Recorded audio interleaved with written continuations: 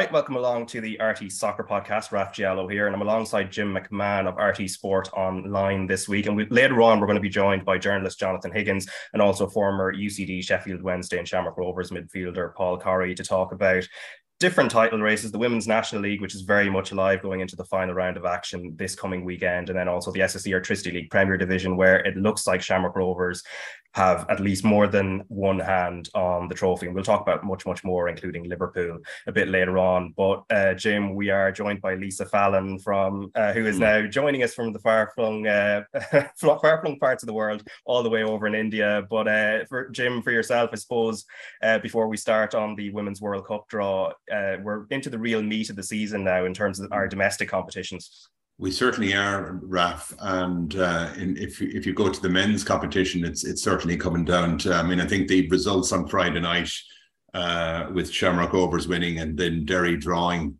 it makes it a situation where it's very much that Shamrock Rovers have one hand with the other hand, one hand firmly and the other hand on the trophy. And obviously the situation tonight in Sligo could tell a lot as well. I mean, if Sligo gets something from the game, either a draw or win, then it's over and all that. I think on Friday night as well, Raf, there were plenty of goals in the Airtricity League men's, like plenty of goals between the 5 in Tala, and then there was 6 up in Dundalk, and there was 4 in Dannemount then, and then you had the first division as well, which the playoff situation has been sorted out there. So things are coming to the boil, and I think in the Women's National League as well, we have an equally tight races as well there as well. So it's going to be some finale there next weekend as well.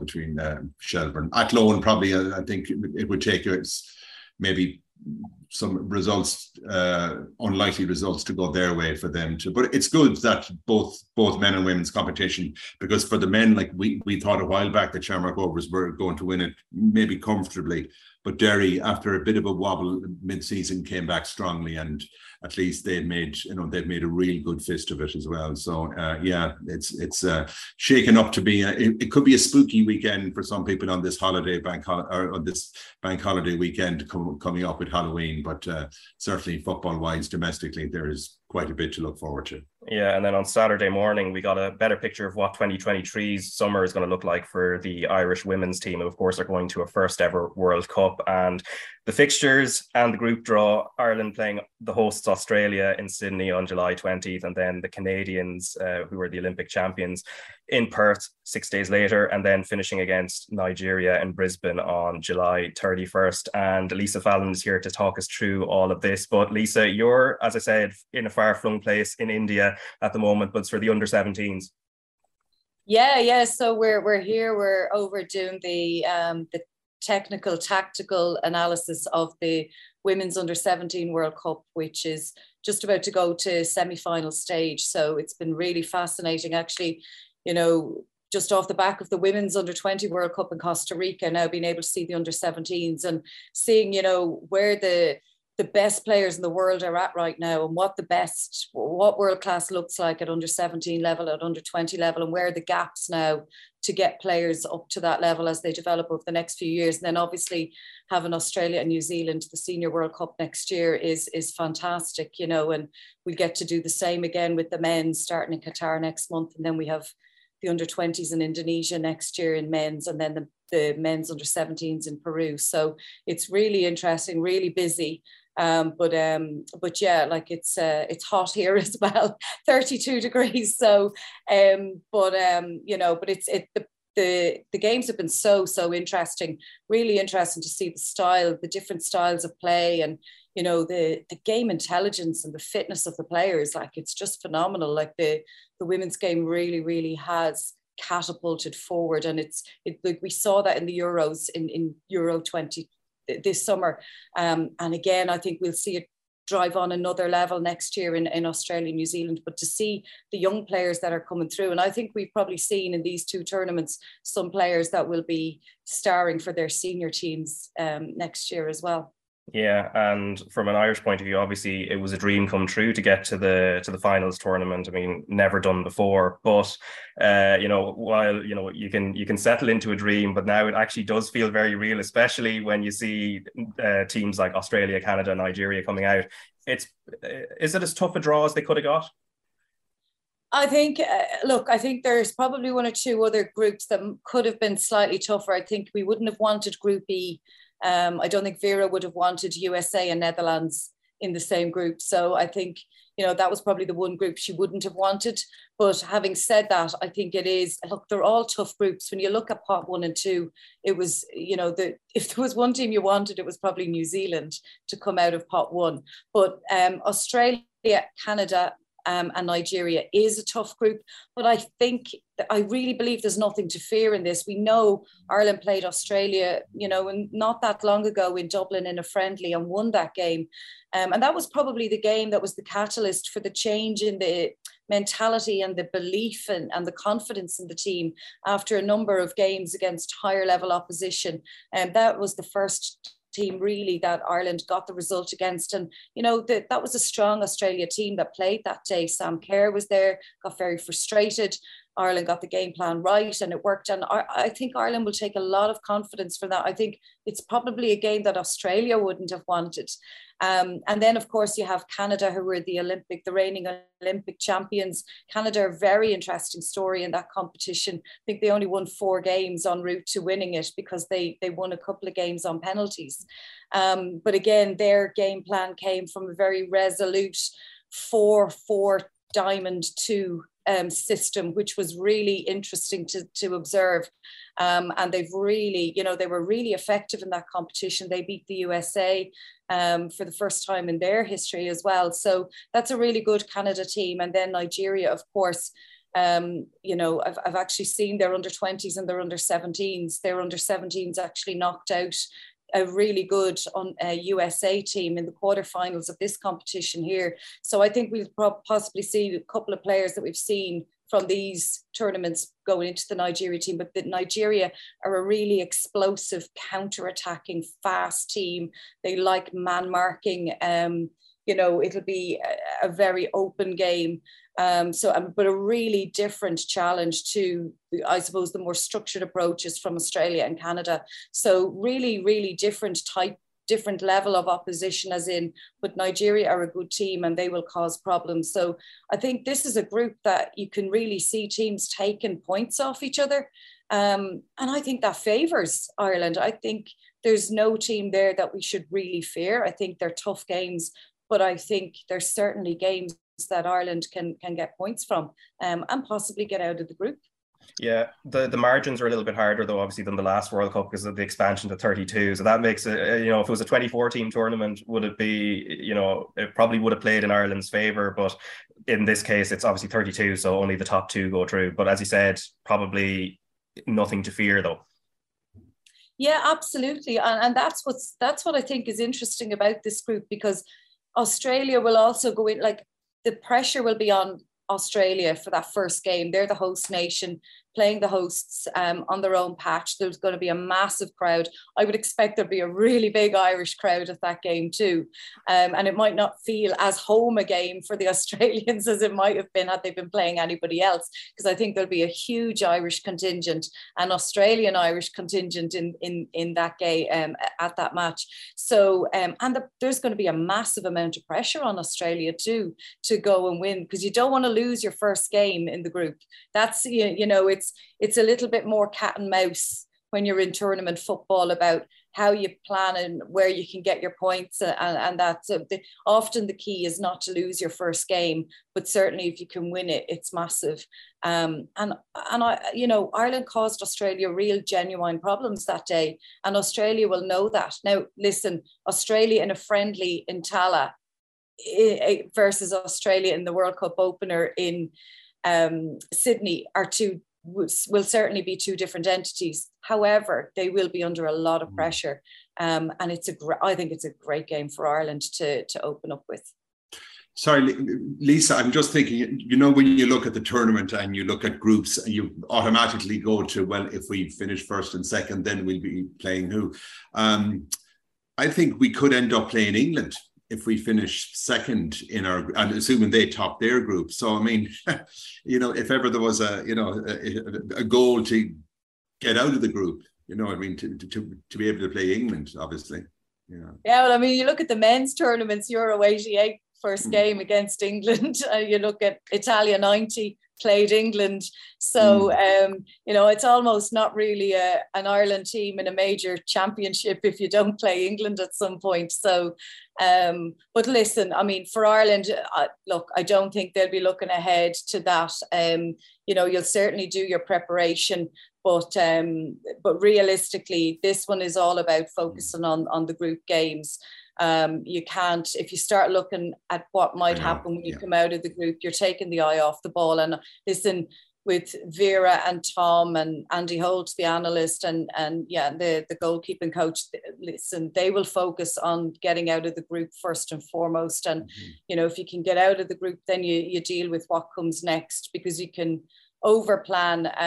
You will certainly know who you're likely to face, and you can have a bit of work done. You would certainly have a bit of work done on each team that you could potentially face, so that you're not starting from scratch. But again, you're going to be looking at that pre-tournament, and what a team looks like in tournament will be quite different often to what happens in the pre-tournament to what happens in the tournament. Can be quite different, because it's just tournament football is a different animal.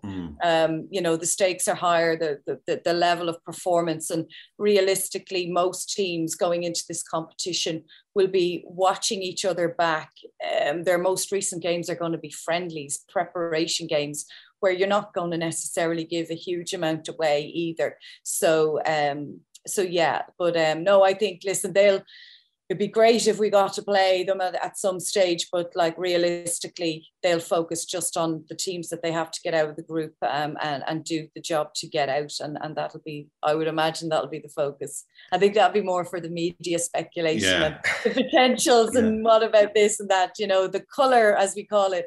But I think they'll just rightly focus on what they've got to do, because I wouldn't see England not topping their group either. I think they've got a fairly good group. Obviously, as well, Lisa, Vera talked after the draw on Saturday. I mean, I'm sure she's happy with the squad that she has at the moment, but she did mention about if there were any other players out there who happen to have an Irish passport. I mean, obviously, she will be looking to maybe strengthen, obviously. I mean, to look if she can, if there are players out there. Are there players out there? Are there any players that we should be looking at the moment that we could get to declare? Yeah, you look at Lily Agg. Lily Agg is a perfect case in point. Lily has Irish grandmother down in Cork in Cove, and Lily had thought about it for many a year, and it's only now quite late in Lily's footballing career that she's come into, and she's been a really important player for Ireland in the latter stages of the campaign. So I think it was interesting that Vera said that she was getting emails from players that suddenly had Irish heritage, which can happen too. But I think, she will certainly show loyalty to the players that are there, and if there is a player that might improve the squad, that they will look at those options as well, because you want to give the best chance of progressing in the tournament. I think she will show loyalty to the players that got her there. And then there's potentially players to come back who've suffered injuries, who weren't available in the last camp as well, and a lot of really good young players coming through as well. So that's what's brilliant about the Irish squad right now, is the level of depth that's there. We've just never had that level of depth before, and it really carried the squad through games. You look at the injuries that Ireland suffered for the last two games, the likes of Rusha Littlejohn, Niamh Fahey was out prior to that and was back in, and big players were missing, and Megan Connolly, like a huge loss, but yet Ireland still had that level of depth to be able to cover those injuries. And there's a couple of longer term injuries there, and you'd be looking to see how do those players, where are they in terms of their fitness levels coming into the business end of next summer. So, but it's a great position for Vera to be in, to have the squad available that she has, the level of depth that's already there, players to return from injury, and potentially one or two new faces. That's a fantastic position for any manager to be in. And it makes the squad competitive. And when the squad is competitive, if players don't feel that they're 100% guaranteed their position, it puts a little bit more pressure on them to be doing well at their clubs and not taking it easy and making sure that their name is in that list when it gets submitted to FIFA, next summer. It's about getting yourself onto that plane, and we will be competitive, and the more competitive it is, the better it is too.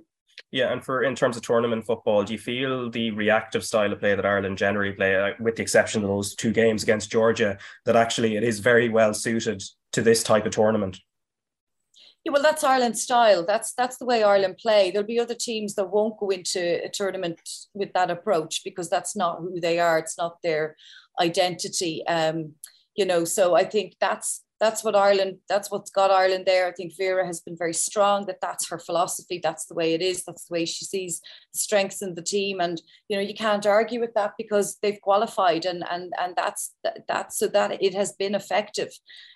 So look, she's also seen that it's worked against Australia. It'd be interesting to see against Canada because both teams kind of play similar enough approach. And Nigeria will be quite different because it'll be a much more open game against Nigeria. So because of the way they play, they almost man-mark players. And so it's very disruptive to teams and structured setups. So it'll be really interesting. But I don't see Vera really changing it, to be honest. I think the players have got good at the system that she employs. And the players are comfortable with it and it's working and they believe in it. So, if it's not broke, don't fix it. But it will suit Ireland, I think, to play that way, because that's the way that has really become the identity of this particular group under Vera. Yeah, and I'd imagine they'll be based out in Eastern Australia just with the way the fixtures are laid out. But then there's that trip to Perth on July 26th, 6 days after they start off in Sydney, and then they're back in Brisbane. So maybe for people who aren't familiar with the geography of Perth, I mean, it's as close to maybe Southeast Asia as it would be to Sydney. So and again, obviously it doesn't just affect Ireland. Canada will have the same issue because they're playing 2 games in Melbourne either side. But that's, again, little challenges that they'll have to think about, where to locate yourself exactly, and just the effect of travel as well, because it's not like a World Cup in a small country. Yeah, absolutely. And I've only, I guess, when I was in Costa Rica in August, that you really appreciate when you can be based in one place for an entire tournament, or, that there's very little travel, because once you do have to travel, it does change the dynamics of your recovery and player recovery and stuff like that. So it's particularly when it's long distances to travel, it does make a difference in terms of and so you have to think about the team, getting them there, the time difference, and dealing with the jet lag, because even I was speaking to one of the managers in Costa Rica, and the 7-hour time difference, they said it took their players 6 days to adjust to the jet lag and to actually start hitting the performance levels in training. So you have to think about that adjustment right at the start of when you go and get in there. What's the time difference that you give the team to settle, but then when you have to move again, and it's just that whole upset of packing your bags and getting on buses and going to airports and traveling. It is an inconvenience for a team but at least if you could be based somewhere, fly and then go back to your other base, which I think Canada will be able to do, then it's not so bad. But if you potentially have 3 different bases for 3 different games, then that is a challenge, and that will have to be factored in to the way you periodize the training and the recovery and the eating and the sleeping and all of that. So it's not ideal, but look, it is what it is, and it will be similar for other teams as well. So that's the beauty of it. But listen, to be playing in a World Cup, I don't think, yes, the travel might not be ideal, but to just be there and have that whole experience and an opportunity for the players to play you know, and experience this is, you know, it's an experience of a lifetime, and it's one that will live with them forever. And also great because not only the experience that they gain from this, that experience can filter on then to players who might qualify for future tournaments, and that knowledge piece will be very, very strong. It will carry, there'll be a legacy piece from that as well for future players and teams, Irish teams going to future tournaments as well. So, you know, it's, while it might be a little inconvenient at times, it'll be, you know, just part of the challenge that has to be managed. Lisa, I just read there that the 2015 and 2019 tournaments, World Cups, Women World Cups, did not make any money. Like they didn't turn in a profit. And FIFA are hoping that the 2023 tournament will break even. And I just read there last night that a number of broadcasters, namely the BBC, the ITV, Spanish broadcasters, German broadcasters, when they submitted their bids to show the tournament, FIFA came back and said, no, you're paying too little, or you're not paying the amount that we expect. I'm quite surprised that the previous tournaments didn't make a profit, but that FIFA now are quite determined that this tournament will show a healthier bank balance at the end of it, you know? Yeah, well, I don't really... That whole area wouldn't be my area now. Yeah, to be I'm honest just curious. with you. Yeah, but I think, I think if you just zoom out and look at the development of the women's competitions globally, and the professionalization of the women's leagues and the additional sponsors that are coming in to support those leagues and the additional prize money that comes for teams that qualify and for teams that progress and win. I think it's going to change, and I think the value of the product of women's football is naturally going to evolve and have a much better value on it, and that's a good thing. That's a positive step, and you know, I think as we see tournament, you know, we see bigger crowds coming. The, you know, tickets prices will obviously. yeah. Whereas there would have been an era where free tickets would have been given out. I think we're long gone from that era when we get to international competitions and stuff like that as well. So look, I think it's just part of the natural evolution of the game, that you know, it's becoming more visible, it's becoming more valuable, and you know, it's becoming more professional, and with that I guess does come a slightly bigger price, and like I say, that wouldn't be an area of my expertise. But I would imagine it's just a natural you know, evolution of the game, that you know, you see the teams coming from smaller stadiums into bigger stadiums, you know, sellout crowds, bigger sponsors, bigger prize money. Listen, it's all very positive, and you know, and I think TV companies, I'm sure, will be able to get better advertising revenue because people will want to advertise during those games, because there'll be big audiences. So I guess, yeah, it's just part of the natural evolution. And, you know, isn't it great to see the women's game having the visibility and the huge interest at home? Like, you know, everybody's buzzing, and so many people were up watching the draw at 7:30 in the morning. Like, it's fantastic, and people are really engaged in it. And you know, and listen, we have to welcome that. It's people who've worked in women's football have long aspired to have moments like this, and it's great. And please God, now it'll continue.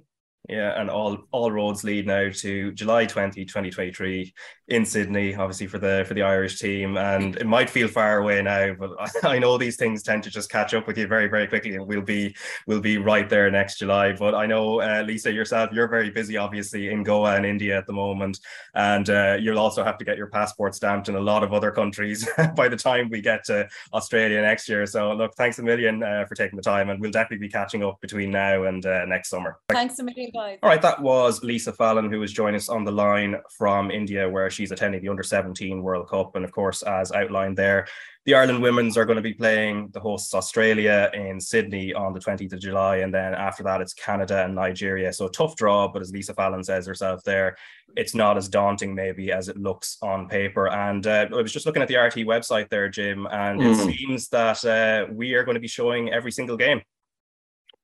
Yeah, it's an agreement with the EBU, Raf, that RT are going to show all the games. I think in the last World Cup in 2019, I think we split the coverage with TG Cahir. So I think that's good news. It's going to be a packed summer. I'm just looking at the dates there. In the 20th of July, I think I think the football and hurling finals in the GAA are on the 2 weekends that follow that. So yeah, so, and I just read earlier, and I did mention it to Lisa earlier, about the some broadcasters, namely the BBC and ITV, who have submitted bids to show the tournament, but FIFA have got back to them and said, look, your bid isn't high enough for us. We think you should be paying more. So, and there's other broadcasters as well, I think Spain as well. So, well, obviously RTE went in with the bid with the EBU, which is the European Broadcasting Union. So it's good news all around. What is it, 60 plus games in all, and all live in RTE2. And the times of the games as well, Raf, were also announced today. So I think it's 11 a.m. and 1 p.m. I think the first game against the Aussies is at 11, and the game against Canada is at 1 p.m. Irish time, and then the final group game is at 11 a.m. So perhaps maybe some people taking early lunches on those days to hop out and watch the games. Yeah, and not in that time zone in Australia nor in India are Paul Corry and Jonathan Higgins, who join us now. Lads, how are you? Good, thank you. Good stuff. I suppose before we get on to the Women's National League and then into the SSE Airtricity League Premier Division, where in one case a title race is very much on, and in the second case it seems to be more or less over. Paul, speaking of like far-flung places and playing, as we were talking to Lisa there, all the way in India. From your own time in the Ireland youth teams, did you ever play anywhere particularly far-flung, even within Europe itself? I was in Lithuania. I was in a good couple of places. I'm trying to think how kind of far east or how far west I actually went. Covered a lot of Europe. Played in the Parc de France, Paris Saint-Germain Stadium. Then we had a couple of internationals out in Lithuania against Russia and Georgia and co. So I'm struggling to kind of rack my brain at this moment in time as to which ones or which were the probably most extravagant places that I ended up, but played in some nice venues, some great stadiums across Europe, particularly I guess the one in Paris sticks out, and against some really strong players as well. Would have played against, well, I didn't play, but I was in the squad for an Italy under-21 game against Marco Verratti. Then there was a game against the Spanish under-16s team, which included Thiago. So probably lucky that I only came on for the guts of 5 or 10 minutes in those games, Raf, because that's a caliber of player that you don't want to be pitting yourself against too often. Yeah, and at the weekend, Jonathan, you weren't in Goa or anywhere like that. You were in Talca Park. I was in Talca, which is equally as nice and exotic, wasn't it? But what a title race again. It seems the Women's National League can only produce. We remember back last year, the drama of the swing from Newcastle across to Talca, where the title went after Piedmont were 2 goals up against Galway. We thought, I have to say, a week or two ago, I thought when Piedmont were still in it, I thought we might have that romantic notion of where the good comes bad. They're playing Galway on the last round of games. I thought maybe that was the game where it swings by, but it's down to a 3-horse race now, and it's just fascinating, really. Shelburne and Wexford then coming together as well, just add another layer of drama to it. And then you have Athlone, who have just become on such a rise. It's incredible what Tommy Hewitt has done there, already in the cup final, and still an outside chance of the title. And you speak to Tommy over the course of the year, and he's like, no, we don't have a chance. I think he changed it to, we need a miracle now after their victory at the weekend. But it's just fascinating, really is. And the calculators are getting the permutations, but it is relatively straightforward now. It's the kickoff, really, winner takes all between Shells and Wexford. And then Athlone need to win their game against Bows and then hope that that's a draw to get into a playoff with Shells. So it's so many different permutations. But if the only thing we can say, if we can judge it on precedent, what's happened before, there'll be a lot of twists and turns on this yet. Yeah, let's just run through the results from Saturday, because as you said, I think there were 4 teams in the running as we went into the weekend. Obviously, Peamount no longer in it, but they had finished the season so strongly. So Athlone, as you said, really impressive this season, beating Galway 1-0. Peamount and Wexford drawn 3-3. I was watching that game. It was one of those where nobody wanted to give an inch. As soon when you thought there was a knockout blow, then the other team would always come back. And then Cork City lost 1-0 to Bohemians. DLR Waves beat Treaty United 7-0, and then the game you were at, Shelbourne, beat Sligo Rovers 2-0. So you were speaking to Abby Larkin afterwards, who scored both of Shelbourne's goals. Let's listen to her. Yeah, I mean, it was a tough game. We knew coming out that it's not just us putting on our jerseys. We knew that we had to put in the work, and I'm delighted I got the first goal. I actually ran into the ball. I didn't even realise that I touched the ball, and then Noel started laughing at me. But yeah, it was good to get 2 goals. Good to get in score sheet. Yeah, the perfect start that you wanted, because these games can get nervy, and they did at times, because Sligo did ask a good few questions there as well. Yeah, no, definitely. They gave us a good challenge in the first half and second half. I think we came out second half. We had a team talk in the dressing room. We sorted ourselves out. I think we came out and performed well in the second half. But yeah, it was a good game though. The second goal, it came at such a good time. So both your goals, actually, if you could pick nearly perfect times. But it just, if it was getting nervy, just settle things down again. Yeah, no, definitely. We were definitely a bit sloppy sometimes, but I mean that happens. The pitch wasn't really the best, but we just had to work with them circumstances. And my 2 goals came perfect time and 1 early goal, and they just told me that I might get another one, and I scored there again. And it's down now. It's still technically in your own hands. You go to Wexford, get a victory, you're champions again. I suppose where you want to be coming into the last game of the season. Yeah, I mean it's great. I think when we played Sligo last time, we were unfortunate with the results, but we worked out today and we were good, yeah. But it's a great place to be, and it's kind of in our hands now, so we should go out and perform well against Wexford. And I'm sure, looking to the green side of things as well, I'm sure like your soul, you're up early this morning looking to draw. First thoughts on that? It's so exciting, isn't it? Yeah, no, it's really exciting. I think we got a good group, and yeah, we should go out and perform well. Do what we do. Playing the coast in the first game as well. It doesn't really get any better in Ireland's first World Cup game. Yeah, no, it's deadly. Where it is now, Sydney, it's obviously a great achievement, and yeah, everyone's excited for it. See what happens. Yeah, Canada and Nigeria then as well. I suppose it is tough. It is exciting. It is tough. There's some tricky ones in there. Yeah, definitely. I think we got a good group, but there's never going to be any easy team in the World Cup. They're all phenomenal teams, and we'll just go out and have to perform our best every game. And we've plenty of Irish down under as well. Should make full houses for the games. Yeah, I can't wait. I'd say some of them will be popping over and giving us a hand out with the support. So exciting times. Oh, very exciting. Can't wait. That is Shelbourne's Abby Larkin, score of 2 goals in that game, and obviously someone we had on the podcast back in the spring. Jonathan, could you just take us through the game, because obviously it was a must-win for Shelbourne, and in the end it obviously put them in the driving seat as well. And we will listen to Noel King very shortly as well, the manager, just about the lay of the land heading into the final round of action, where they have to go to face Wexford in what's going to be a very tough game. But just your kind of reading of the game. Yeah, I suppose Shells started, well, they maybe have been a little bit sluggish at times. Recently, they started quite well. Obviously, the early goal. I think Abby playing centrally has made a big difference. She's such a talented footballer, and I think she's a lot more effective, both in terms of the attacking threat and also the pressing that she gives back on the other way. She's just a ball of energy in the middle, and I think it's definitely suited. But the biggest story was they kept on creating chances, but they kept on missing them. Noelle Murray and the Sligo goalkeeper seemed to be having a one-on-one battle. Like on another day, it's no exaggeration, she could have got 5 or 6. She had that many opportunities. And the longer it went on, Sligo kind of grew into the game just before half time. And there was a little bit of nerviness, I suppose is the best way to describe it, because these games are so huge importance on them as well. And it's understandable. And it's a squad as well that is almost not unrecognisable, but they've lost some huge players from last season. And that's probably Noel King's probably biggest achievement, is the way he's able to keep it going, because they seem to be getting blow after blow.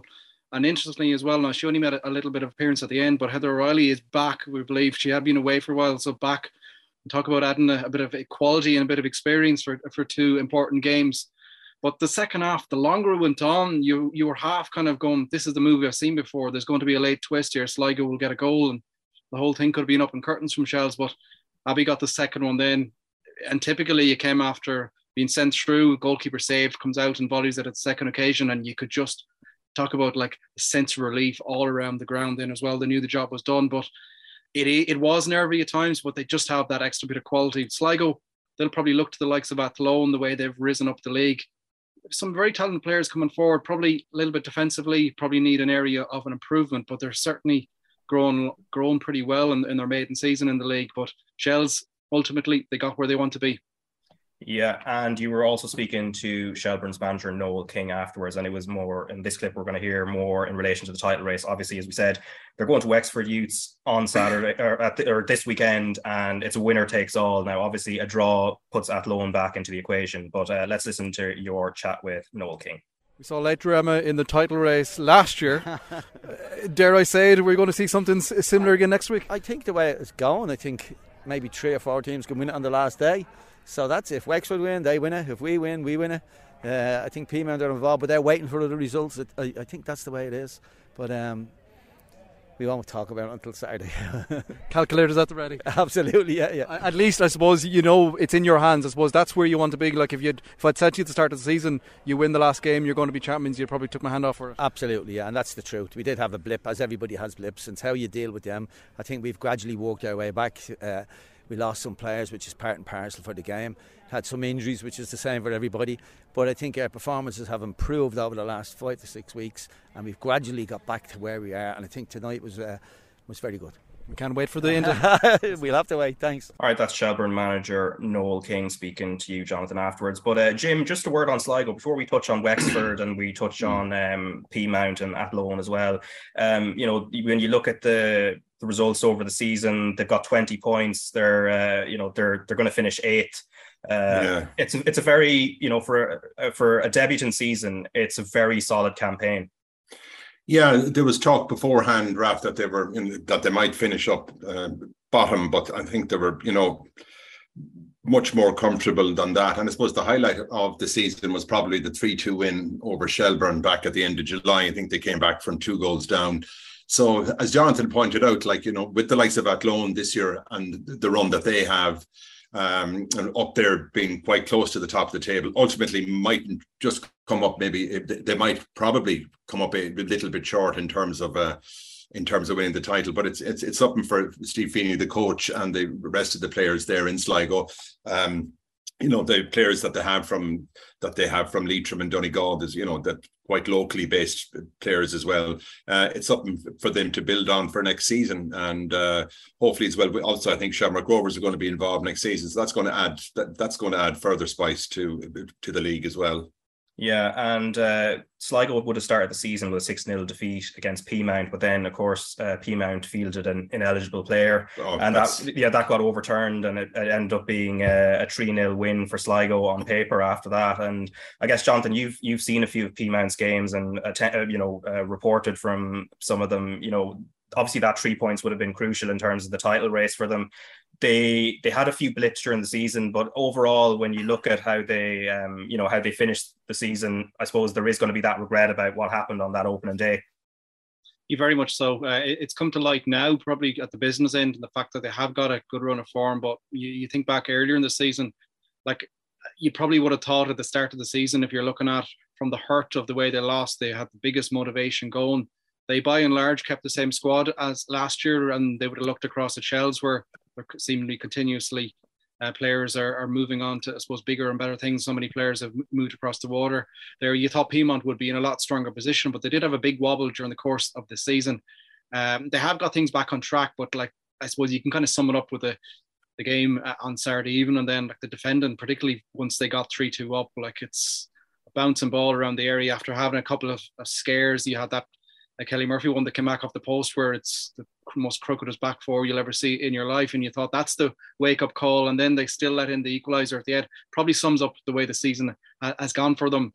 Yes, 3 points would have been a big thing, but I suppose it's an unfortunate series of events that happened there. But I suppose by and large on the pitch they probably haven't been as consistent as James O'Callaghan would have preferred and certainly would have liked over the course of the year. So they probably just need to maybe shake things up a little bit there as well.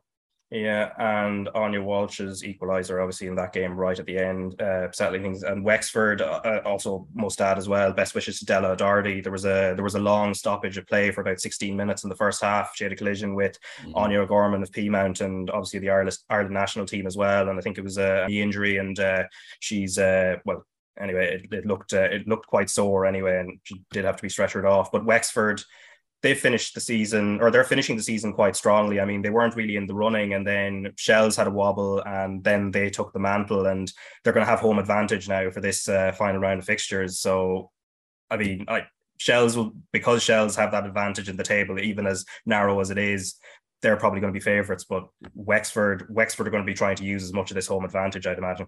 Oh, very much so. And you can imagine Ferry Carrick will be absolutely full. I saw something there a little bit earlier on. Shells are bringing down free buses for their supporters as well to try and rock up the atmosphere even more. A lovely touch on the flip side out in Rathcoole, where the Wexford supporters, I think they were presented with jerseys, the few that have made the long trip up on Saturday's game as well. So love to see some nice touches like that in the league. But on the pitch, yeah, it should be fascinating. Like Wexford, they did have that blip, losing Athlone twice in a week in the cup and then in the league 2 weeks ago now. But they have got things back on track. That victory, the manner of the victory, or not the victory, the result, the 3-3, the manner of it, surely is going to give them big confidence and bringing their rivals down. You can already tell what the team talk will be.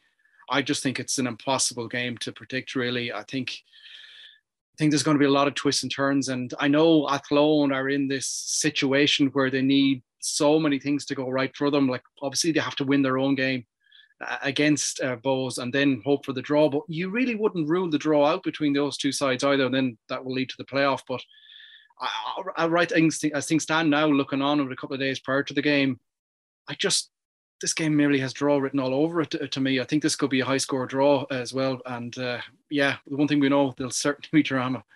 Yeah, and the final round of fixtures, as they're all obviously, given it's a final day, all going to be kicking off at the same time, 5:20 this Saturday, and it's Wexford against Shelburne, as we've said. So the top two going head to head, winner takes all. Except if it's a draw, then if Athlone beat Bohs away from home, then it will go to a playoff between Athlone and Shelburne. And obviously Athlone as well also have a cup final to look forward to, which this could potentially be a historic season. Can you imagine if it's the playoff between Athlone and Shells, then the cup final between them, which is going to be a bigger game then. Yeah, maybe they'll do 2-1 or something like that. Yeah. And then Peamount, who are out of the running, are away at Galway, Sligo Rovers against DLR Waves, and then Treaty United in Cork City, both towards the bottom of the table. Treaty United yet to win, so they'll hope to finish off on a happier note after a difficult season. But in the men's Premier Division, Paul, I think there's matches tonight. Obviously, Derry City away at Sligo Rovers, and then also Shelburne taking on UCD. So what happens at the top and bottom is still subject to change by the time some people listen to this. But at the same time, Friday seems to have been fairly decisive. Yeah, it does. I mean, Shamrock Rovers has been very much in control at the top of the table for a long period of time, and it was maybe just a few slip-ups in recent weeks that have, and combined that with Derry's good run of form, that has maybe made it a title race for the guts of 3 to 5 days. And the swinging results last week have certainly put it to bed now. I mean, I thought Shamrock Rovers were extremely good against St. Pat's. I would say for the guts of the season, they've probably been in third gear, Raf, and on Friday night, it seemed like they stepped it up a gear or two for that 90 minutes. They went behind early. They didn't panic. They were in control of the game for the majority of it. Yes, a bit of luck with that second goal. It was certainly free out as a push on Chris Forrester, but if you just look at the balance of play, like the controlled possession, they moved St. Pat's about. They were rarely threatened in behind. And when you've got the quality of Jack Byrne, Graham Burke and Rory Gaffney at the top end of the pitch, you're always going to create chances. So I thought it was a really professional performance. I thought it was littered with good bits of quality, particularly in that final third. And they haven't really had to flex too often this season, but when they did on Friday night, they showed how much of a gap there is between themselves and some of the other teams in the division. And you combine that with the result in the Brandywell on Friday night, it's most certainly over. And I would say psychologically, more so than anything, it's going to be a big ask for Derry to go to Sligo tonight and win. I'm sure there's a strong cohort in that group now who are just thinking about keeping themselves ticking over for the cup final. And mentally, we'll see the league as being done and dusted. Yeah, so those results: Shamrock Rovers 4, St. Pat's 1, which was live on RT2 and the RT Player, and then as you said there, Derry City against Shelburne ended up being a 1-1 draw, which leaves the table at the very top, 8 points between Shamrock Rovers and Derry City. Albeit Derry City have that game tonight, which is the game in hand. So if they win it, it'll bring it back to 5 ahead of the showdown on Sunday between those top two. But even with that, obviously, it's all very much in Shamrock Rovers' hands. Let's listen to Stephen Bradley, who was speaking to Tony O'Donoghue at full time after the win over Pats. Stephen, congratulations. A huge 3 points under the circumstances. It means, in fact, that a draw will do in the next game against Derry. Yeah, fantastic performance, fantastic result, and we'll go to win the game against Derry. The fact that they dropped points at the Brandywell Shells did you a favour, it seems, tonight? No one's done us favours, Tony. We've said all along, it's in our hands. It doesn't matter what anyone else does. A lot of noise from outside, a lot of people talking, but these players step up. They always do, and they always have. They have tremendous character. The fact that you conceded so early, I mean, you know, that definitely asked questions of your players and of your character, didn't it? Yeah, conceding early is always okay with this group because they respond. Late on, obviously, you're chasing it, but early on, we felt we were fine. We were right in the game. The penalties, there was a number of them. I mean, I don't think you can have any complaints. Joe Redden's tackle on Graham Burke was a penalty and he puts them away so well. But the fact that there was a push, it seemed, on Chris Forrester, you know, did you see that? For which one, sorry? There was a push on Forrester. Cleary's header, first of all, the 2-1. I haven't seen it, to be totally honest. I haven't seen any of the penalties back, any of the incidents, so I'm not sure, to be honest. And then a scruffy goal, I guess, by Sean Horn, maybe making up for an early mistake? Yeah, we like I said, the one early on that goes on his foot, very unlike him, but we know we have real threats on set players with Dan, Pico, Sean Horn, Andy, so we have real threats. So you got Ghent next. I mean, you know, you've got to think about the Derry game. You want to win it. How are you going to approach the European game? We'll go to win it like we did last week at home. We'll go to win it as strong as possible. You don't have to consider travelling, so we'll go to win the game. Okay, that is Shamrock Rovers manager Stephen Bradley, who I think, judging from his celebrations afterwards, I think it was very clear the significance of the swing of results on Friday night. Before we talk about how he approaches this week, the Ghent game on Thursday, which is the final home game in the Europa Conference League group stage campaign, and then obviously possibly having to finish the job against Derry City on Sunday, which is a match going to be live on RT2 and the RT player as well. Paul, I guess first, we've seen a couple of games where they've had to come back from deficits. The Shelbourne game, they had to do it twice in quite difficult climactic conditions, as we talked about a couple of weeks ago, and then against Pats, where they went down early. And it's one of those days where at that point you didn't know what swing of results was going to happen, and you're kind of thinking, there are Derry City sort of back into it before whatever happened at the Brandywell. But other than just the strong squad they have, it is that resilience again that Stephen Bradley's talking about. There is a lot of character in that Shamrock Rovers squad. Yeah, I think you can put it down to two things, Raf, because this has been something that's been consistent in their results over the last 2 to 3 seasons. One is the resilience and the belief within the squad in Stephen Bradley, but also in the way they play. They very rarely deviate away from playing out from the back, playing through the thirds, using the wing backs in wide areas, and then looking to get those creative players on the ball. But it's secondly, it's just the way they control games. So often they control the large percentage of possession and they take the legs away from opposition, that they're working so hard to kind of keep Shamrock Rovers out, that when it comes into the last 10, 15 minutes, mentally teams are zapped and physically the legs are gone. And it's, you know, the persistence to play in that way that the gaps then start to show in that kind of final third of the game. And they've done that relentlessly over the last 2 years. They've never kind of strayed away from the belief in what it is they do. And so often they tend to carve teams open in those final stages of the game. Against Pat, it happened for them a little earlier. In previous games, you know, I think back to Shells, they just never stop. They're relentless in going after you. And that is kind of that winning mentality when you put it all together. And they've shown that over the last number of years, competitions, they've won trophies, FAI Cups, league titles. And with the ability that they have in that squad, kind of put it all together, it's hard to see other people kind of taking the league away from them. But, you know, within Derry, they certainly have a challenger there over the next 12, 24 months. Yeah, and for Shamrock Rovers, before we touch on Derry City, and there's a lot of there might be a sense of disappointment, and we'll see how much disappointment also depending on the result tonight as well. But from a Shamrock Rovers point of view, first, obviously they have the game against Ghent, and as Stephen Bradley said there, they're going to try and win it. It's obviously final home game of the group campaign, and then obviously playing Derry City as well on Sunday. How do you think they're going to approach it in terms of selection? Because he's Bradley has kind of mixed and matched in Europe so far this season, trying to factor in the challenges they had in the league. But as things seem to be opening up now, and they could be champions by the time by 10 o'clock tonight, depending on what happens between Derry and Sligo. How do you think he will approach it if they're confirmed as champions? Do you think he'll just name the strongest team on Thursday? I'm sure he was in a position to do this a lot earlier. There was obviously that game away, was at Molde, where he's had to kind of juggle the pack because of the league form. I'm sure he wishes that the league had been put to bed a couple of weeks ago, or maybe that Derry didn't come as good as they did. I'd be surprised if he went and made any changes based on the team on Friday night. I think with Gary O'Neill out injured at this moment in time, I think the 11 that went out the other night, you could maybe give or take Dylan Watson for potentially Richie Taylor, Chris McCann. I don't really see there being too many changes. I think that is their strongest 11 on paper at this moment in time.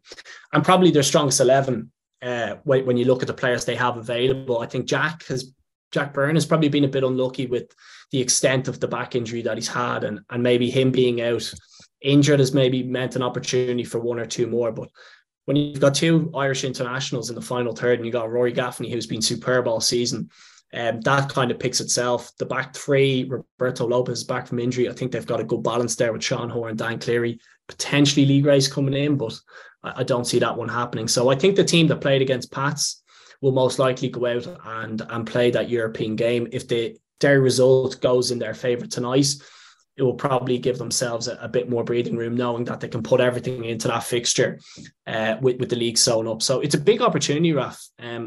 Stephen Bradley has spoken about European football and qualifying into the group stages on a continuous basis. It's very important that you win the league, but also then when you get to that stage, particularly in the group stage, you want to see them picking up points. I said at the beginning of the group 4 points would be a great return. In order to do that, they would have to win on Thursday night. So it would be great to see them do it. Financially, it's massive for the club with what it is they can do with their infrastructure, both on the pitch and off the pitch. So for that reason, it'd be very important as well. But I think most importantly, the benchmark for people who don't really watch the league is European results. And we would love to see them go and get a positive one in the group stages.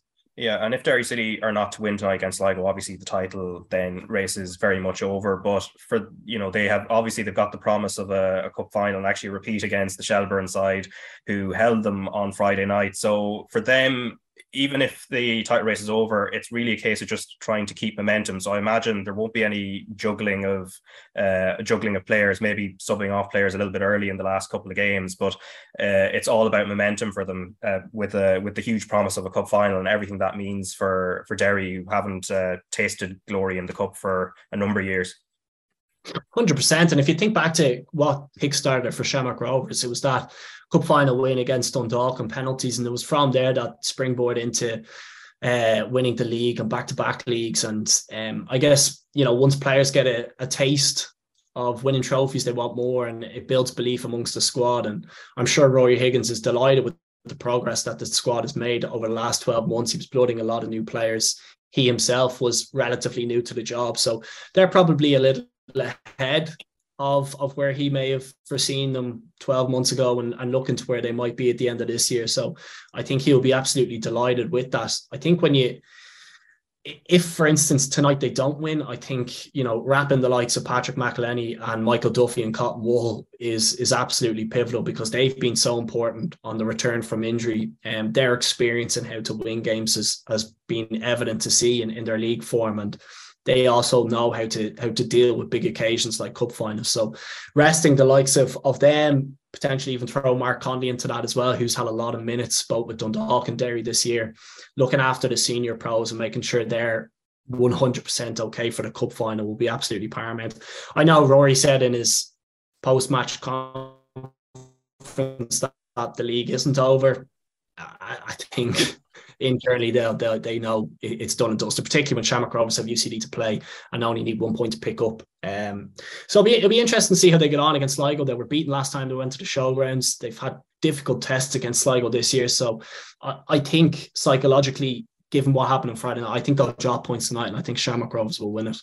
Yeah, and Dundalk and Pats also in that battle for third. It's going right to the wire. Only a couple of points between them in the run in now. Dundalk have Bows and Derry. The Derry game being away from home, and then Pats have got Sligo away from home, and then they play Shells. It's a hard one to separate. I think Dundalk would have looked maybe at their game against Sligo on Friday as maybe an opportunity to try and pull away, but it ended up being a kind of pulsating 3-3 draw. So there's no getting away from each other.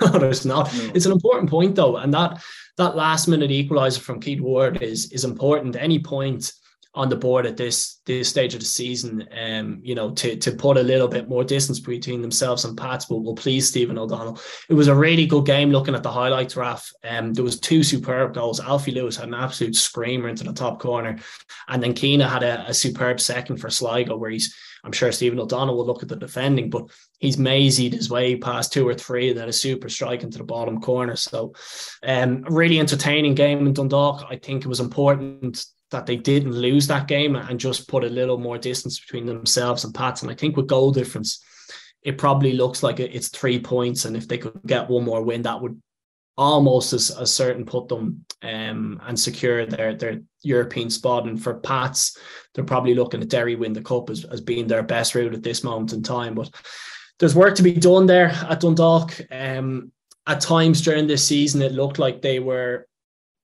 going to latch on to Shamrock Rovers and maybe a little closer than what they've ended up. But the basis of what Stephen O'Donnell is trying to do is certainly there, but it's going to require good recruitment in the off-season in order to get them a step closer, because it looks now as if Derry have gone beyond them. And there seems to be a little bit of a gap between the top 2 sides and the rest. So it's going to be important. Recruitment is such an important part of any manager's job. And I'm sure Steve will be looking to get the right players into the building next year to push them on to the next level.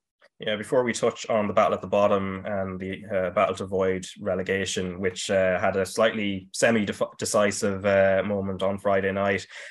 Jim, first, just on Sligo Rovers, I suppose that sort of mid-table contest, it's all about trying to, finish best of the rest outside of that top 4. So tonight's game, Sligo will still have plenty of motivation. They're currently 5th, just ahead of Bohemians, also with that game in hand. That's right, Raf. Yeah, I suppose it's about maybe trying to stay 5th. I'm sure they're disappointed that they're not challenging for the top 4.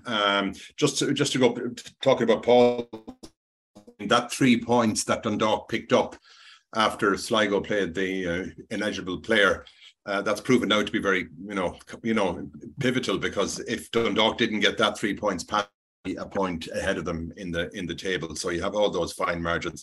Yeah, look, I think for Sligo, I think they'll try to finish the league strongly. I think they were the last team to beat Derry back on the 23rd of May. And but in saying that, it's been kind of up and down a bit for Sligo this season. I think they've won 12 games, they've lost 12 games, and they've drawn 9 so far. So, but Keena, I've been having watched that goal again on Friday night. Keena, brilliant finish by the player, and he's been an important player for Sligo this season. And the times that he's been out injured have also been somewhat costly for the club as well. But yeah, 5th place finish for Sligo. Yeah, I suppose an okay finish, but I think they'd be disappointed that they certainly weren't pushing around for the top 4.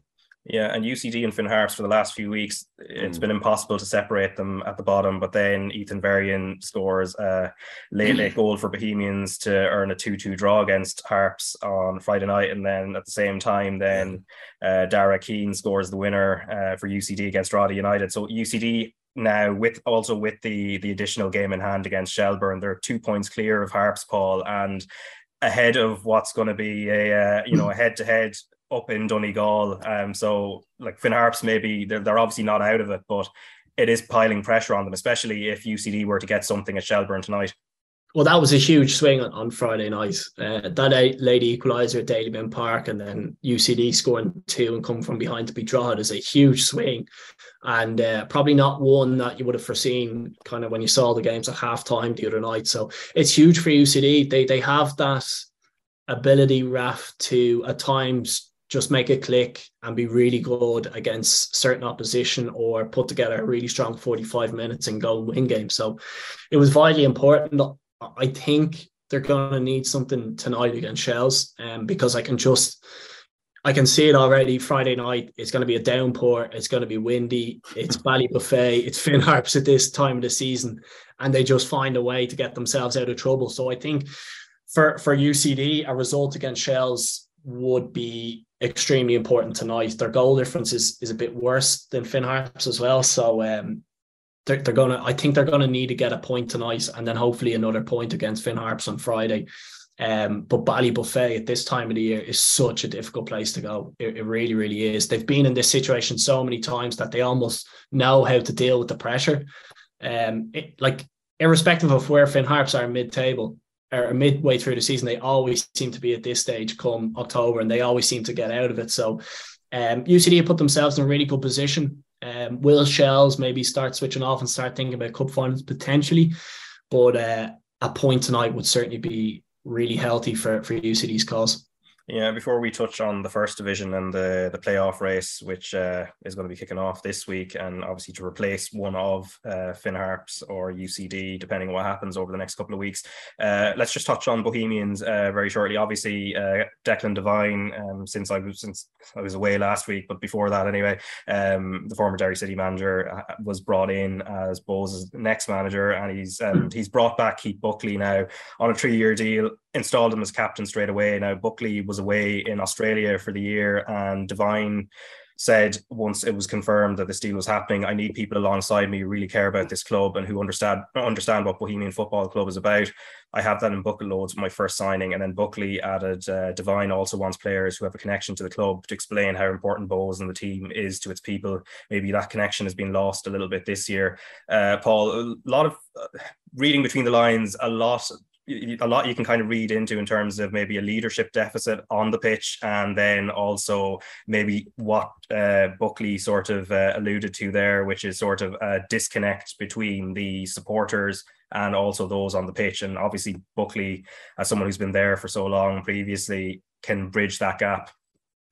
Yeah, I think what's been, quite evident in lacking in Bohs' performance this year is energy, aggression, and a bit of leadership. And that's fundamentally what football fans, but in particularly Bohs fans, want on a Friday night when they want to go see their team. And it's been lacking. It's been so obvious anytime you've gone down and watched Bohs that it's been missing. And in Keith Buckley, you're guaranteed that every time he goes out on the pitch. And I would say there's many a Bohs fan who won't give two hoots about the result against Finn Harps last week because they were so delighted to get Keith Buckley back in the building.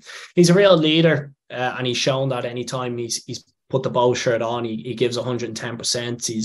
He's infectious in the way he plays, and it somewhat rubs off on the players around him when they see the energy and aggression he brings to the game, that others kind of match his work rate. And I think with Buckley and James Clark, who's come in from Drogheda, I think they've got a really good kind of foothold in the middle of the park and a foundation that you can build around. And to get him in the building for 3 years is a huge statement for Bohs. And Declan Devine, looking at the performances of late, recruitment is going to be really important for him to get people like Keith Buckley back in the building, that he knows what he's going to get every Friday night. Keith Buckley will be the first person to raise his hand and say he's by far the most talented player in the league, but what you get from him is a consistency and a leadership that is very, very difficult to find. So a huge addition to the Bohs squad. They're certainly going to need more, particularly at the back. I think they probably need 2 centre halves to go with Buckley and Clark in the centre midfield. And if you put that together, secure James Talbot down on a new contract, well, then the spine of the team starts to look a little better. But based on their performances this year and some of the points they've thrown away late in games, big characters with kind of big personalities is certainly needed. Yeah, and we're going to turn our attention to the first division now. Obviously, we're coming into the playoffs as the season proper itself comes to an end. So Waterford signed off, finishing second in the table with a 4-2 win over Athlone. Treaty United lost 2-0 to Wexford. Galway and Longford drew 3-3, which is obviously a prelude into their own playoff first leg and second leg, which are coming up. And then Cork City got to lift the trophy, and obviously they'd sealed promotion already with a 2-0 win over Bray Wanderers. So it was a raucous day at Turner's Cross. And Jonathan Higgins, I know you keep an ear to the ground on stuff in Galway, obviously, as someone from that county. And sorry, Paul, as well. This week has ended up being a Sligo man, a Leitrim man, and a Galway man. So we're abundant with Connacht people on this. But Galway have finished the season in quite poor form. Only won one league, or have only one league win in their last 9 games. And again, as we saw there, that Longford game, a 3-3 draw, and then the 2 games coming up, home and away game first for Galway, and then Longford go to Galway, or to Eamon DC Park for the second leg. It looks a lot more tricky than maybe that would have looked a few months ago. Yeah, and I suppose, you know, the kind of blip or turn in form kind of came at the worst possible time, in terms of they were pretty much thereabouts with Cork over the course of the majority, and particularly the first half of the season. And there was some quite tight games between the two sides, very tight games. In fact, Galway's opening game of the season was a win down in Turner's Cross. Cork then had the victory in DC Park a little in the season, but they were so tight. They were both 1-0 victories. Both teams actually only finished with 10 players in both of them as well. But since then, it's just had a bad run of form. You touched on the run there. It doesn't make pretty viewing at all. The only thing that you would say, and it's probably, you know, clutching at straws a little bit, is that blip is out of the way now, and it has been for a couple of weeks now. It's known that Galway are out of the title race, and it is going to be focused on the playoffs. And even to go one step further, it has been that it's going to be finishing third as well, with the Waterford coming on that late charge with a huge abundance of attacking players. I still think they were arguably the best team in the league if they had got things in order. Just had a bad start to kind of kill them, because they're finishing as strong as anybody, and that the attacking array of players they have is a scary proposition. You take Friday night, it was a game of very much shadow boxing. I think you'll probably count in one hand the number of players that were started that will be playing on Wednesday and Sunday. Again, the big point of view, and I suppose it's not really, you know, engaged in the playoffs, is Galway had 4 players from their academy making their debut on that, which is it's another good word. We've seen so many good Galway players over the year not necessarily play with Galway United, and some of those players have been playing at some of the higher ends of the football and spectrums as well. But to get 4 lads through, and actually 4 of them played very, very well as well, and it gave a whole little positive buzz, because as you'll typically get with local young lads, they were tearing themselves about. And for the end of the game, as Galway chased down that equaliser, they were all over Longford now. It was a pretty much scratch Longford team at that rate, but it did give a little bit of positive where any sort of positive was needed the way things were going. It's difficult to ask now on Wednesday night. I have to say, like, it's a ground where Galway have gone twice this season and lost badly and comprehensively in both of those games as well. Something's going to have to try and kick into place. You're again clutching at straws. You see Rob Manley getting a couple of goals. Stephen Walsh, the top scorer, had the night off. But Longford have been such good form recently as well. But, you know, the old cliche playoffs are such difficult propositions with the 2 legs as well. It makes it even more kind of and you go back to Gary Gronan's when he was manager of Bray last year, 0-0 at the Carlisle, and then they, with a wonder strike from Brandon Kavanagh, they're only striking on target over the course of the 2 ties. Is the difference between the sides. That's how tight playoff football is. You just have to hope that, you know, it will kick into life, but it's such a tight game to even try and predict. Both management, both players know each other. You have to hope with my maroon heart that they can just about get enough, and even, well, I suppose the focus first is bring it back to Sunday and get a crowd in and try and see how things go. But even you put the neutral hat on, I think it's quite a difficult tie to try and predict. Yeah, and Paul, just Longford will go in with some confidence, but their form also has been a little bit mixed.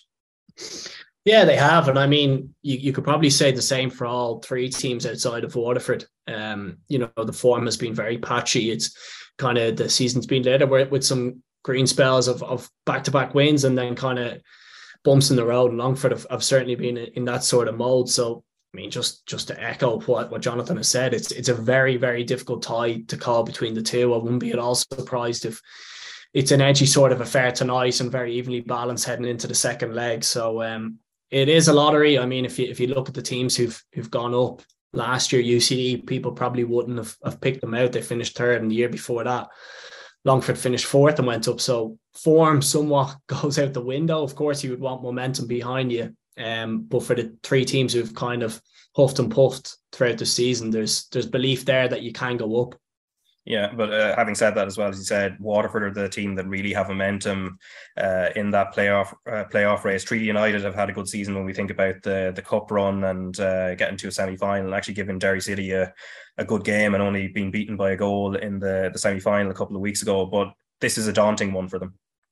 It is, and I mean, when you look at the playoff situation as a whole, I would expect Waterford to be promoted. I think the momentum that they've had in recent weeks, I think they've had 5 league wins on the bounce. They certainly put it up to Shells in that semi-final as well. And in Patterson, they've got a player who's banging form and scoring goals. So you would look at it with form and momentum and just the quality they have in their squad. You would expect that they would go beyond Treaty, and then whether Galway or Longford come through, you'd expect them to win there as well. So, I mean, Treaty showed, you mentioned it there, Raf, against Derry, that under Tommy Barrett, they're very well drilled. It's probably something that has maybe come a bit too soon for them. Maybe within 12 months, they might be a bit well set up for a fixture like this and for a promotion run. But Waterford certainly have the quality. I mean, they've shown in their performances, particularly in the FAI Cup against the likes of Dundalk and St. Pat's, that they're well able to pit it against the teams in the Premier Division. And I would certainly expect that they would be too good for the other 3 First Division teams, depending on who they play. And I would actually fancy them, whether it's Finn Harps or UCD, that they would be good enough there to get promoted. But anything can happen in these games. An early sending off, a bad refereeing decision can swing a game very easily when it comes down to playoffs. But if you're looking at form and if you're looking at the quality, it would be a bad decision to go any other direction other than Waterford. Yeah, and as we said, Cork City had already been promoted, so they're going to be playing Premier Division football next season and lifted the First Division trophy at Turner's Cross. They've had great crowds down there over the season. Also, that crowd got to give a standing ovation to goalkeeper Mark McNulty, who's been more focused on the coaching side of things now, but at 42 years old was given 25 minutes of action and then, as I said, subbed off and has been a one-club man down there and just a kind of regular facing goal over the years for Cork City. So he's signing off in style there. And this week, we've also, apart from the game on Sunday, which is going to be live between Shamrock Rovers and Derry City on RT2 and the RT Player, Jim, we've got a Champions League action tomorrow night, Dortmund against Man City, and Erling Haaland, who had taken a little holiday from scoring goals, mainly thanks to Anfield and Liverpool. That's one thing to look forward to, him going back to his former club. Yeah, he would like to bang in a few goals in front of the club that he previously played for. He was back amongst the goals on Saturday against Brighton. So City are through. So, they still, I would think, like to get through the campaign unbeaten this week. But and then, of course, we have other games during the week. Liverpool will be looking to get the point that will see them through against Ajax on Wednesday night. And then we have Chelsea and Spurs also in action as well. I mean, Spurs obviously coming off the back of, 2 games where they haven't played all that well in the Premier League. So, yeah, plenty to look forward to in the Champions League. Yeah, and you mentioned Liverpool there away at Ajax, and one would imagine, bar something drastically wrong happening, that they're going to go through to the last 16. But then at the weekend, Jonathan, and I think, as I said earlier on, you keep a very close eye on things at Liverpool. The defeat at Nottingham Forest 1-0, where they were so flat. Now, granted, a lot of chances from set pieces. They just can't seem to, I would have thought things would have clicked after the win over City, and then they won again after that with Darwin Núñez scoring. He didn't play at the weekend, but they just seem to be stuck in some sort of rut, obviously with injuries and everything else as well, as a contributory factor. Yeah, very much so. There's no getting away as much as you don't want to try and brush it up or whatever you go. Liverpool are a team in transition at the moment. I think what you're seeing now is the the chronic lack of investment in the squad over the last couple of years is coming to light now. But it's probably a result that really sums up Liverpool's season to date, is the highs of what you can get and the raw emotion of Anfield and almost weltering Man City, and Haaland doesn't hardly get a kick in the game, to then the complete opposite. Yes, the created opportunities from set pieces, but by and large from open play, it was quite tepid, it was slow, it was laboured. They gave the ball away a hell of a lot. It still goes back to you take Thiago out of the team and they don't seem to have any rhythm at all in midfield. You've Fabinho who's a bang out of form. Henderson is very much not in form either. You're stretching it. He gets a call. You've a prospect coming through in Curtis Jones. I think he's a player that's hyped up a lot, but for me, I've seen him the whole way through. I think there's a very much a bit of English tax with him. I don't think he's anywhere near as good as I think he has. Plenty of potential, but I think he's yet to do it, and certainly thrown in coming back from injury, and it didn't really stand a prayer really. I think the news broke apparently 5:15 in the morning that Thiago wasn't going to be available, so you can imagine Curtis Jones not expecting to be involved in the game. He's having his breakfast and then goes telling your play. It's probably not the best preparation for him, but if you want to take one thing to sum up the game, it's chasing a goal. You're bringing Alex Oxlade-Chamberlain back from injury for the first time. It just shows you where the squad are as a whole, and then the amount of injuries from attacking perspective. And it was just a grim result. And I think, unfortunately, from a Liverpool perspective, you're going to see a lot more of those results between now and the end of the season, because there's so many players there, the highs, the lows of one week. And you look at the defence, even Gomez, who was outstanding against Man City, just looked unrecognisable. And then you can see, like, fair enough, the mistake that led to the kind of the goal. That could happen to anyone, but what worries me, and he's done this a couple of times earlier in the season as well, Old Trafford comes to mind, is the confidence goes and he's almost running away from the football. There was one attack on the right hand side where the ball is in front of him that he can get, but the fear comes in, he doesn't want to make another mistake, and comes in, and that's just probably sums up his career to date with so many injuries as well. But it's a squad that's really, really stretched. Yes, they could have opportunities, but set pieces aside, didn't deserve to get answered from the game. And it's a real kick in the teeth, because three wins in the week there would have got things rosy. You're almost saying it, just get to the World Cup, get on half a bit of run of form, and who knows what will happen in the second half of the season. It almost feels like you're back to square one again here, because that's just a tough one to take.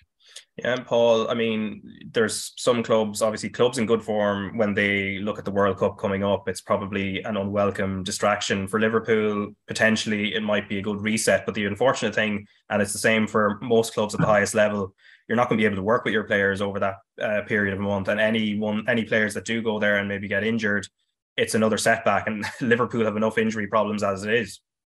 Yeah, unfortunately for Liverpool, you would imagine the majority of that squad is going to be involved in that World Cup, and the majority on play for top nations, which could see them go deep in the competition. So it's probably unwanted from Klopp's point of view to be putting minutes and loading minutes onto players that are probably exhausted at this moment in time. I think, you know, when you look back at the number of games they played last season, going to the final rounds in all competitions, it was always going to be a huge ask to turn it around and do it again this year. But they're certainly lacking something at this moment in time. I'm sure Klopp himself can't really put his finger on it when you turn in such good display against Man City and then see such a lackluster performance against Nottingham Forest. Is something going to change in the next couple of weeks? I would strongly doubt that, Raf. I would say that at this moment in time, you need to kind of focus on that top four and get as close to it as they possibly can, and then look to the competitions as being their best chance of winning silverware, because in the league, they are certainly showing that they're miles behind City and Arsenal at this moment. Yeah, and Jonathan, I mean, it's only... Obviously, look, we're talking in a second season after a previous campaign in which they went so close to pretty much winning everything. But it's only a few months in between. How much do you put, the word hangover in Liverpool? You see the two words in conjunction a fair bit. But how much do you put stock in that there was a hangover from getting so close last season, having so many games to play in a packed schedule, and maybe just even the way it ended as well in a sort of disappointing fashion, that maybe that is still playing a part this season? Oh, I think very much is. And I think just to rewind back to the tail end of that season, like obviously it was manic fixture schedule beyond crazy, really, the way the games were going then. But there was a good few signs towards that end of that season where they were just about getting victories. They weren't in control of games. Even Villarreal in the Champions League semi-final, the second leg, after having a good first leg, it turned into a manic game. You can argue slithered over the line there and fell short against Real Madrid. But there was little signs there that they were starting to get drained out. And then I think that's combined with the emotional toll that it takes on the minds and bodies, and combined with the short turnaround, and again, not getting the fresh blood in there and down the spine of the team. So many players that have just gone to the well, I think, too many times. And what you're seeing is just a knock-on effect of that, really. And I think there's no other way of putting up. I think that around it, really, you look at the new age players, if you want to call, in terms of the attacking, Diaz, Nunes, and Jota all out unavailable at the moment as well. That's kind of the next stage. Thiago, I mentioned on earlier, he's certainly not a player that's going to be a hell in the future, but like, he makes Liverpool tick. There's no other ways of putting it. It's all midweek when he came off against West Ham. They fell apart. They looked unrecognisable. He is that still player where they've almost, when they signed him, they changed the team, and now you take him out of it, and they don't have another player to be that type of role and get the movement at all. And that's what they were crying out against Nottingham Forest there, just someone to get on the football, take the pace out of the game, and get Liverpool going from an attacking perspective, which there's no creativity at all in the team, and that's been a common threat or theme when he isn't there. I think it's been touched on so many times, but that midfield and the lack of creativity in midfield, and even at times the lack of energy in midfield, is been a struggle. And that's why you've seen so many different tweaks to the formation. Klopp has always been a 4-3-3 guy. There was an element of 4-2-3-1 when he started, but it's gone back to 4-4-2 in recent weeks, which he never would have played in a year of Sundays. But that's just because trying to get some, and he's touched on it as well. Why have you changed? I need to try and get some stability. And try and get players in form. And unfortunately, this league is so demanding that if you're just off the pace, you will get punished. Yeah, and I think that's something Aston Villa prior to this weekend would have found, and obviously it cost Steven Gerrard his job. Now, he's been somebody, Jonathan, who has been linked with becoming Liverpool manager at some point in the future, not any time in the short or medium term. This is obviously whenever Klopp decides to step away, and Klopp certainly is in it for the long haul, even regardless of whatever problem issues they're having now. But Gerrard's record at Aston Villa, and granted we're talking over the span of the end of one season and the start of another, but it does total up to 38 Premier League games, and won 12 and lost 18. And it would seem, despite the success he had at Rangers, granted it's a sort of a league that is a two-horse race in Scotland, but even without that, it seems the prospect of him ever becoming Liverpool manager at some point in the future, whatever job he takes next, needs to be a spectacular success. Otherwise, I think realistically, he's not. Maybe he wasn't even really realistically in contention anyway. But it's probably something that won't be coming his way. Yeah, like I have to say, I never really got into the whole romantic notion of him possibly being the next manager, because like, what is that being based off? It's nothing that you could say, nothing in terms of his managerial career that's based off. It's based off Gerrard the player, Gerrard the club legend at Liverpool. Nothing really else. And I don't know how many examples people need of good players don't necessarily make good managers. I think there's an argument to make that non-elite footballers make better managers. But look, that's a conversation for another day. But I think in terms of Gerrard, you think of Gerrard the player in terms of he was always this raw, emotional guy off the cuff. How many, Benitez was the cold tradition, and the two of them never really saw eye to eye from that regard, because he wanted structure, he wanted stability, where the Gerrard is just like throwing petrol in fire. He'll go off, has the ability to do stuff off the cuff, but it was always a bit of kind of emotion that you would say he was based off. Don't get me wrong, it's not like he was running around like a school kid on the yard or anything like that, but you would never have said that Gerrard is the most tactically intelligent player in the world. And I think the biggest thing for Gerrard in terms of his managerial career is he had a coach at Liverpool, Michael Beale. He's now the QPR manager, linked to the Wolves job regionally. He is a tactical genius. I've talked to people that rave at absolute length about him, and he very much appears to be, and you can certainly, if you base it on the evidence, when he was away from Gerrard, Gerrard's teams struggled. By all accounts, he's absolutely exceptional on the training ground. and maybe that is the perfect match. You know, you have the tactical brains behind it, and then you have the emotional and everything else that you can get. But in terms of, to answer your question, there's nothing that so far in his manager career that would even line the two of them up aside from his playing career. But aside from Liverpool, Gerrard, if he wants to continue with his manager career, and we've seen so many players or managers kind of step away and find it so hard to get back on the horse again, his next job is going to be crucial. You'd imagine he'll take a bit of time off, because it did seem to get quite stressful there at the end. But it's an important big move for him, whatever way he goes next. Yeah, I was also watching Everton at the weekend there, beating Crystal Palace 3-0. Most notably, Seamus Coleman also having Wilfred Zaha in his pocket, which was quite welcome. Especially, there's question marks about how a 34-year-old Coleman would kind of deal with playing at right back as opposed to right centre back. But great performance from him. I might touch very briefly on the Ronaldo situation at Manchester United. A lot has been said by a lot of people, including Roy Keane, Gary Neville, and I think Jimmy Floyd Hasselbank seemed to be trying to get a word in at the weekend and couldn't. But be that as it may, I think less so on what happened against Spurs last week, but more so Manchester United's form. I mean, they went to Chelsea and got a 1-1 draw with Casemiro's late header, but Ten Hag's hand, I guess, in dealing with the Ronaldo situation, Paul, is very much strengthened by a slight upturn in form. I mean, they're still a work in progress, but there seems to be, at least compared to when we were talking about the Brentford game at the start of the season, at least somewhat of an improvement. Yeah, I think their form's probably been quite good over the last kind of weeks and months if you take away the performance and result against Manchester City. So I think the players and I think the squad as a whole will rally behind Ten Hag, and they'll believe in what it is he's trying to do. And I mean, the performances and results would certainly suggest that they're moving in the right direction. I think in hindsight, it's proven a very poor decision from the club not to let Ronaldo go. When he was missing from pre-season, I think he made it evident that he didn't want to be there. And I think once that happened, Ten Hag was certainly going to go a different direction. And in order to go that different direction, where he's going to need people behind him, and you can't have such a big name kind of pulling in the opposite direction when you're trying to build and trying to gather momentum to close the gap on the top four. So I think Manchester United have been going steadily quite well. They've been beating the teams kind of in the lower half of the table, and they've started to pick up points against the teams that you would expect are going to be there or thereabouts come the end of the season with regards to competing for those Champions League positions. So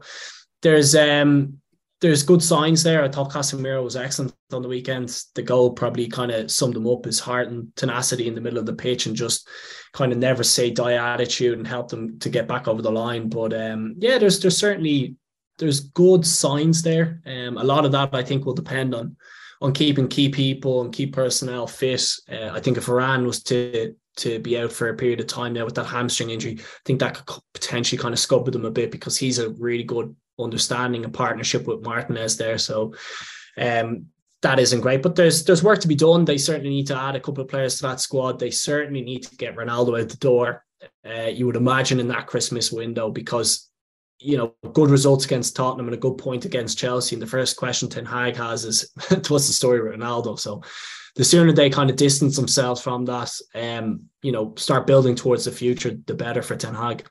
Yeah, where Ronaldo often gets mentioned, shortly after you'll often hear Messi's name coming up, and vice versa. Now, I try and stay away from Twitter as much as possible, but one tweet I did see was yours, Paul, actually, I think, which was just simply one word, Messi, and then I don't know what to call this emoji. Is it a exhaling emoji? Anyway, it's a big puff of breath coming out, but you might explain, because I actually afterwards I had a look at the what I was presuming you were referring to, which was the highlight of him and Mbappe. There was some quality goals scored. Obviously, this is PSG playing in a league which is probably sort of below their level, but the actual quality of the goals was brilliant. The quality goal was incredible. I mean, the performance in general, and Messi this year, for people who don't watch the French league, Messi has been incredible. The front three of Neymar and Mbappe and Messi has somewhat started to click. And the game against Ajaccio on Friday night, I was flicking between Shamrock Rovers and Pats and PSG. And I mean, he set Mbappe up for 2 goals with just like the most perfectly weighted passes and the best decision making you could imagine in the final third. But for his own goal, I mean, he's had a pullback from Bernat, and he's played the most ridiculous one too with Mbappe. that it looks like they're genuinely playing in a corporate five-a-side league, the way they go about it. And then Messi gets through one-on-one with the keeper, and as opposed to just slotting it by him, dummies it, sends the keeper to the ground, and then just flicks it into the back of the net. And it's just like, I laugh when I watch it, because they're making professional footballers look so amateur, and to be still doing it at this stage of his career is incredible. Maybe look 12 months ago, Raf, that he was maybe on a bit of a decline and he didn't really seem happy at PSG. That's completely turned around. And I think you're getting a Messi now heading into this World Cup who's banging form and really looking to kind of cement his status as the best. And in order to do that, a lot of people say he needs to win a World Cup, and you can certainly see that there's a hunger within him and there's a form behind him that's suggesting that he's going to be right out of come Qatar. Yeah. Is it fate, Paul, that the Argentine will win the World Cup? You know, I mean, could this be the perfect ending for Messi? You know, like to cap everything off. I hope so. I absolutely love Messi. I love watching him play. I watched Argentina against Italy, I think it was. It was either a friendly. No, it was the Finalissima, isn't it? Between the two. Oh yeah. And they were superb. In London. Yeah, they were superb. I think they had Martinez and they had Romero from Tottenham playing at the back. They have Rodrigo de Paul from Atletico Madrid, who looks a real player. They've got probably the back four and the midfield that they maybe didn't have in previous World Cups. Like they've always had the attacking threats with Tevez, Aguero, Riquelme going back down through the years, Messi, Saviola, some great names there. They probably didn't have it at the back, and I think they have it this time round. And I think it would be such a good win and such a fitting win if Messi was to go and do it, because I think he's given so much to the game over the last 15, 20 years. Yeah, and that is obviously the World Cup on the pitch in terms of Messi, Mbappe, and the players we'll be watching as they play in Qatar. We're going to obviously have live coverage of all the games, but also there's a lot of scrutiny off the pitch. And just last week, I was speaking to the Amnesty International's head of economic and social justice, Stephen Cockburn. So you can find that full piece on rt.ie/sport or watch the full interview also on YouTube. But here's a clip from it first. You know, we've been talking to FIFA about this. We first wrote to FIFA, to President Infantino 5 months ago. We've not had a reply to that letter, so we've not had an official reply to that. We understand that they are considering it. They said last week at a meeting that there was something that they were seriously considering progressing. That was a vice president of FIFA. So we know it's being discussed. We know it's being raised with them. We know that others are raising it with them, whether that's sponsors or football associations as well. But they've, 4 or 5 weeks left of the World Cup. They've not made an announcement. They've not made a commitment. It's got stuck somewhere. It needs some leadership from Gianni Infantino to say we're going to do this. We don't need all the details. We don't need all, don't have an exact plan of how it will work, but it's a commitment that we're going to do it, that we're going to set up an expert group, that we are going to study how the best way to make this happen, and that they'll fulfill their responsibilities. And they will set aside some money for it. I'm hopeful something will happen, but time is running out, and we do need to see leadership from FIFA, because there's a huge momentum now calling for it, whether it's from football fans, whether it's from sponsors, whether it's from football associations, from former players, and they're not responding yet, and we need to see more. Okay, and that is Stephen Cockburn of Amnesty International. So that was towards the end of last week, and what he's referring to there, and what Amnesty and International and other human rights organisations are calling for, is a compensation fund for the migrant workers who have been affected, either died in the building of stadiums or injured, and it's also to help the families. So Amnesty International are looking for a fund and for support for that fund. As of yet, FIFA have yet to announce anything. But before we go, Jim, just on a final point, because it's one of many pieces we've been doing on rt.ie/sport just around the World Cup, and also especially off the field. I know you wrote a piece recently just about the preparations as well. I did, Raf. Yeah, I was looking at accommodation and I looked at various things. And obviously, since I wrote that piece, I think there's going to FIFA or the organising committee have come up with sober zones for those who might have engaged in a tipple too many. But yeah, I was just looking in terms of accommodation. Like, I think it's 80 up to 80% of the available rooms have been taken up by FIFA. But they expect about 20,000 should be out there just before the tournament starts.